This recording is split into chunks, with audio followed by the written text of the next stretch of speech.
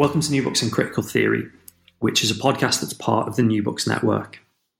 On this episode, I'm talking to Dr. Joy White about her new book, Terraformed, Young Black Lives in the Inner City. So welcome to the podcast. Morning, Dave. This is a fascinating book, really, really interesting, both in terms of the kind of broad theoretical contribution it makes in terms of giving a real sense of kind of place and the importance of places, but also being about music as well. And those three things I found just really interesting as I was reading it.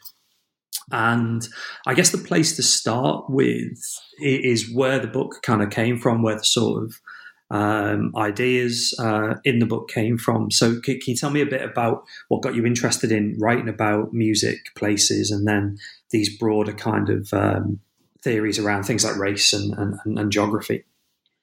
I think for me, my interest started probably at the point when I was entering, just before I was doing my PhD, and I was running a business in East London, in Newham, and we'd take young people on placement. So they come in to do their 2-week work experience. And that was what sparked my interest I was always interested in young people anyway. I trained as a teacher a long time ago, but didn't really practice. But we get this steady stream of young people who are maybe 14 or 15. And Newham's a very, very multicultural borough. I think it's up to 100 languages are spoken. So it didn't really matter what the cultural background of these young people were. It didn't matter whether they were boys or girls. They would all come in listening to the same music. They were all engaged in some way, either as a ringtone, which shows you how long ago it was, as a ringtone. We had one young man that spent quite a bit of time on MySpace. And when I was kind of, asking what he was doing, he had this fan base of people for his music, the music that he was making. He was selling CDs of his own music in the playground. So all this kind of stuff. So the things that I was interested in, young people, enterprise, creative stuff, all kind of came together in looking at grime, where it came from, who was making it, and what the social, cultural and economic impact of creating that music was. And I was looking at young people who weren't categorized as being achievers. I'm using that word very carefully. So these were the young people that the school said weren't going to get 5 A-star to C GCSEs, which was the pathway into further education and success. And I was just intrigued by these young people that were categorised as being not in education, employment and training. And because Newham's a multicultural borough, the majority of those young people were black and from ethnic minority backgrounds. And how can all of these things be true? How can these young people be underachieving in a school system, but achieving in other places and making something out of nothing? And I think that whole history of grime emerging from East London in the early part of the 21st century, young people coming together in these kind of communal spaces with this kind of edgy, hard-fought conviviality. All of these kind of Black Atlantic influences all come together in these spaces to create this music that was, just something else for me. I grew up in an era of sound systems and dancehall. So even though grime was a soundtrack of life in East London, if you knew any young people, I hadn't really paid that much attention to it until about 2006, 2007. And in a way, some of the themes that I touch on in Terraformed come out of that project, but it extend it in different directions to look at young Black people's lives in a different way and from different perspectives.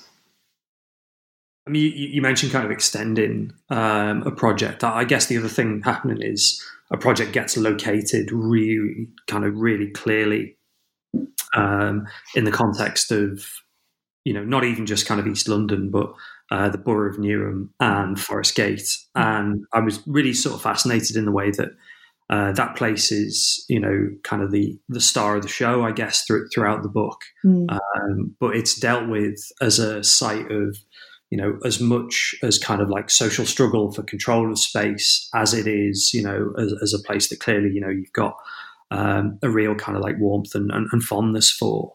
But you're pretty kind of candid about the problems in the place, and these are problems that deal with things like gentrification and the problems of transformations of the state and privatization and outsourcing, all of which I think we'll come on to talk about. But the place to really kind of to get a sense of how these maybe grand sort of sociological issues play out is by thinking about Newham and Forest Gate. So can you tell me a bit about those places? Yeah, I mean that was my plan. Whether it works, we'll see. But Newham, as I said, is a very multicultural borough now. It's one of the most multicultural boroughs in the UK.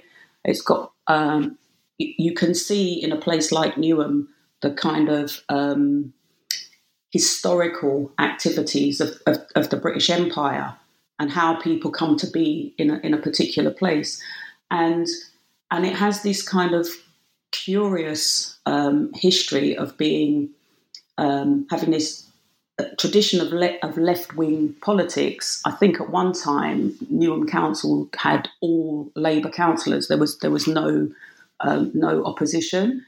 But at the same time, if we're thinking back a few decades in the kind of 70s and 80s, it also had this far-right perspective as well. It was an area of National Front activity and then BNP activity.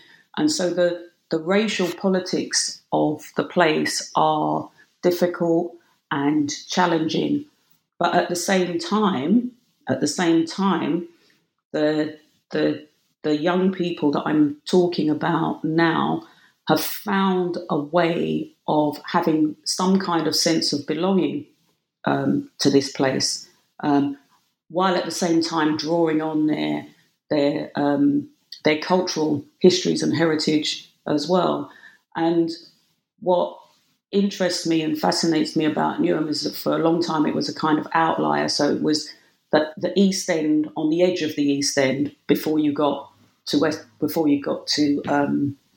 London, Essex, and it is the place, or one of the places, that young people come together and grime comes out of, and so on. So we have all of that, and then we arrive at a point where Newham becomes desirable, it becomes affordable, it becomes attractive, and then the shape of the place and the population changes again. And it's those changes, those differences, how people move in and through that space, how they leave their mark on those places and spaces, that I was trying to contextualize and then try to tell these stories about how young Black lives survive and thrive in these spaces as well, to kind of tell those very human stories that get left out of statistics and the kind of writing about things as issues only, without the humanity there.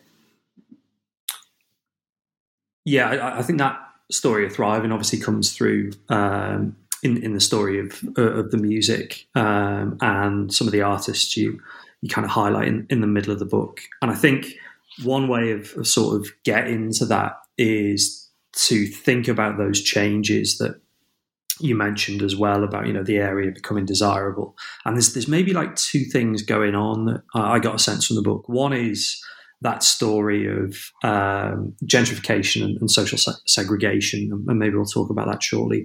But the other thing was, and correct me if I've kind of misread this, but was a sense of the area being desirable as a site for making money through privatization and the outsourcing of service provision. And I found this really interesting because it almost kind of introduces or frames the book the way that these big kind of outsourcing companies, so, Carillion, Serco, G4S, some of the companies you mentioned, how they, there's a quote from one of the senior managers about, kind of making sure they're still allowed to take the public shilling, making sure there aren't kind of threats to that revenue.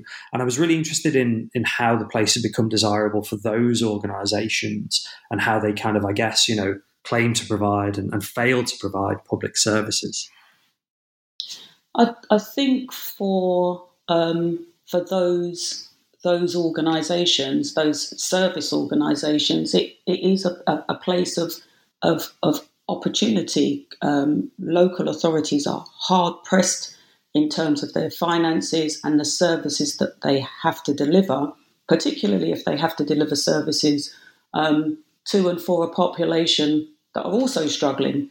And so it seems cost effective and sensible to outsource those services to those big organisations, but they're far removed from the everyday workings of people's lives. And so I'm sure all of those profit margins and profits are a matter of public record, but that doesn't translate into wages, doesn't translate into living standards for the majority of the populations in these places. And so I think I give the example of a custody officer in a prison earning just about the national average wage. But the national average wage would cover, doesn't cover 1 month's rent on a one-bedroom flat in a place like Newham. So the disparities and the inequalities are there for all to see. It's just how do we navigate that? How do we level it up so that the work that people do, which has value, which is important, and that's there for all to see. How do we level it up so that people can have those things: housing, affordable housing, jobs that don't damage their emotional and physical well-being. And that's the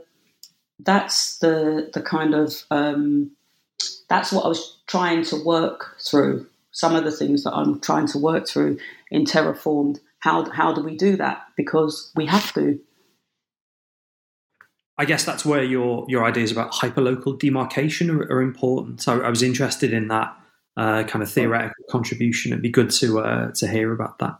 Yeah, and I was trying to find a way to look at the issues that I'd identified in terms of young black lives. So to take to move away initially from a broad brush, and it is this idea for me about understand this C. Wright Mills and the understanding the life of an individual, and how can we do that? How can we understand society if we don't look at the lives of individuals as well? So I took the position that I was going to look at a very, very local spot to try and contextualize the history of Newham and how young black lives have been affected by those changes in a place like Newham. And then I went even smaller. I thought, well, not the whole of Newham. Let me look at one of the more desirable places now. Let me look at Forest Gate in particular, and not all of Forest Gate, just a particular spot, a rough square mile. And let me look at the changes in that very, very localized space. And so I had the shape of what I was looking at, but how do I look at that? And so that was the theoretical perspective that I developed and used. So to look at the interaction between legislation and policy, town planning, communities, and the sonic landscape, all of those things together, and the impact that they have on young people's lives, and especially in a place that's newly gentrified. And if we look at those things in that way, then we not only get a sense of some of those changes that have happened, but I think as well that we can take that and look at the bigger societal picture as well. We can look at other areas in other places, not even necessarily in the UK, maybe, that we can look at how those changes have impact, because they come together in a particular way. You can have this idea that you're going to improve the landscape through town planning, you're going to improve the high street, you're going to make it have a more village feel and so on, which is a good idea and a good thing. But at the same time, in having that good idea about giving a village feel, who gets displaced? Who gets moved away? Who is not able to freely move in that space in the same way once those changes have been made? If communities, how do communities come together? They come together through leisure. If you can only access leisure if you can pay for it, then who gets pushed out? The people that cannot pay for leisure are not then in those community spaces. So it becomes, when you start looking at the different layers in these very hyper-local spots and spaces, you start to see where the patterns are and how it happens that some people occupy exclusionary spaces. Yeah, I'm really struck by the gentrification story, actually, and particularly that kind of, exclusivity. So you give loads of examples later on in the book, stuff from estate agents, how the area is kind of like, marketed and sold. But I was struck by the kind of like individual personalized experiences of exclusion, which, sometimes when we read kind of, urban theory or urban sociology, there's a sense of, these things have happened, money has flowed in, blah, blah, blah. But I was really struck by your own experiences of the farmer's market, of the coffee shop, of the pub, of how, you'd have shops next to market stalls where there was a really clear segregation between who'd go to the market stall and who'd go into the shop. And I'm interested if you could bring out a couple of those examples to give a sense of that kind of social and spatial segregation. Yeah, I mean, it's interesting because I thought, well, I walk past these places every day, or almost every day, but I hadn't been in the new coffee shops. I'd walked past the farmers market, but I hadn't stopped there. So I went along. I'd seen the changes to the pub that's at the centre of the centre of the story. But I hadn't been there, and I wondered why I hadn't. So I thought, well, I went along, and yeah, there is something about watching multicultural Forest Gate or Newham walk past the window of a place, and you're sitting in that place, but you're pretty much the only black person in there. And I wonder how, because I don't know, I don't think it's deliberate, but it's about tastes and what tastes have value and what leisure activities have value and what's on offer and how you can get into those spaces. You need the price of a meal to sit in the pub, or the price of a drink to sit in the pub. Not everybody has that, and so when going into those spaces for me was quite interesting, challenging, very comfortable, very pleasant, but at the same time that feeling of, well, where is everybody else? Where is everybody else that's like me? And so the book does have that kind of ethnographic element to it, because I thought it was important to talk about those things as well. So it is an academic book, but it does have those kind of personal reflections as well, to just ground the study, because I'm not talking about other people as objects and other people's stories as objects. I'm talking about something that's happened to us in places like this. What about the music then? Because, the sort of, I guess that story of gentrification, of privatization is one, maybe half of the book, and it runs, throughout the book. But obviously, the real kind of heart of the book, over and above Forest Gate even, is the music. And I guess before we do anything, we sort of probably have to explain what grime is. I'd kind of hope British listeners would know what grime is by now, but it might be a genre that is, kind of unfamiliar to US or other international listeners. So, yeah, could you introduce it a bit, maybe say a bit about what it is as a genre? I would say that grime is usually rapped over 140 beats per minute.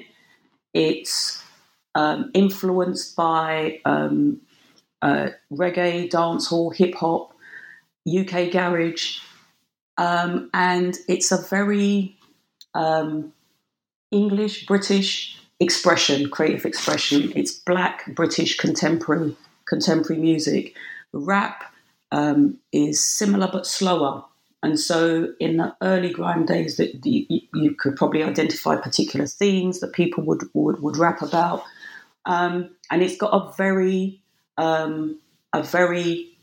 local feel, and it was a very local genre that now has this kind of national, international reach. There's grime is global in the same way that rap is, but it emerged from and started out from these East London sites of conviviality, young people coming together and making music that sounded like them and that mattered for them. And the community spaces are very important because it's where young people could come together. It was very DIY, especially in the early days. So people had to share resources and so on. So I would say it's a Black British contemporary musical expression that is made by many and enjoyed by many around the world now. And how does it kind of present or actually maybe represent Forest Gate? You've got a couple of kind of case studies around videos from various artists and various kind of moments. And obviously they're in like really kind of stark and almost critical contrast with the sorts of regeneration and gentrification plans that we talked about. So what's the kind of Forest Gate story in grime? Well, the Forest Gate story that I was trying to tell in grime and rap actually was, I think that the first video in there that I talk about is from 2008, so quite early days, but not that early. And it really is just a group of teenagers, and there's one MC at the front, Minnie Sparks, and he's putting the work in. He's practicing his rhymes. He's got his people behind him. You have all the group shots, people sitting on the wall. It's filmed probably on an early camcorder because the footage is quite grainy, and then we kind of move on to 2012 and the Woodgrange video, Woodgrange E7 video, which was originally posted up around the time of the Olympics and then got taken down as part of the council's drive to remove anything that they said had a gang reference, and then it got reposted again with a disclaimer, and very similar visual themes, but over a rap beat, talking very locally about the area, about Woodgrange Road. You get all the scenes from the local area as well. And then rolling on to the I think the last video, which is Bassman and Snizzy, filmed from a rooftop, and you can see the quality get better and as the years go on.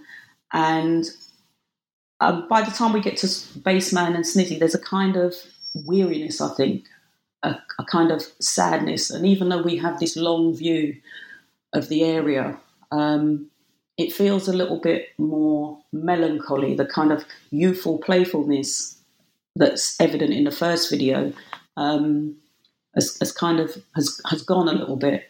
And I think what I was trying to do with those stories is to look at, well, where are the places that filming can happen, where people can gather, and those blocks in the first video, they're no longer available. They're not there anymore. Not in the same way. They're not accessible in the same way. Steel doors, intercoms, and so on. So you can't gather in those places. And also the legislation in terms of ASBOs and public space protection orders don't allow young people to gather in the same way. So the music tells many stories about Forest Gate in particular, and Baseman has another video, a track that's specifically about Forest Gate. It's part of the SBTV Better Place series, where artists up and down the country, rhyming over the same beat, talk about their area. And he talks about coming to Forest Gate and finding a new place to call home. And I think that resonates particularly with young people whose families have come from different places, recently or otherwise. There are many themes and threads in there, in the music, that kind of hold you and give you space to reflect and think. You mentioned, I guess, the story of spatial exclusions and changes in the area, and obviously, there are kind of bigger trends in that area of London around things like the Olympics, and you mentioned kind of how this extends into censoring of attempts to kind of transmit or make available the music. But there's a really kind of practical element to these stories of kind of spatial or changes in access to places, and that's how the area is policed. And obviously, stories of gentrification can seem as if they're just kind of processes of money comes in, populations come in, there is segregated use of shops or whatever. But actually, later on in the book, you give these really clear examples of effectively a kind of a hostile environment that is anti-youth, anti-black, and policing that is particularly kind of hostile and aggressive. Well, the use of various bits of legislation, so criminal legislation, but also other bits of legislation as well in terms of immigration policy, mental health, and so on. And I think that Newham uses the kind of Section 60, which is where you can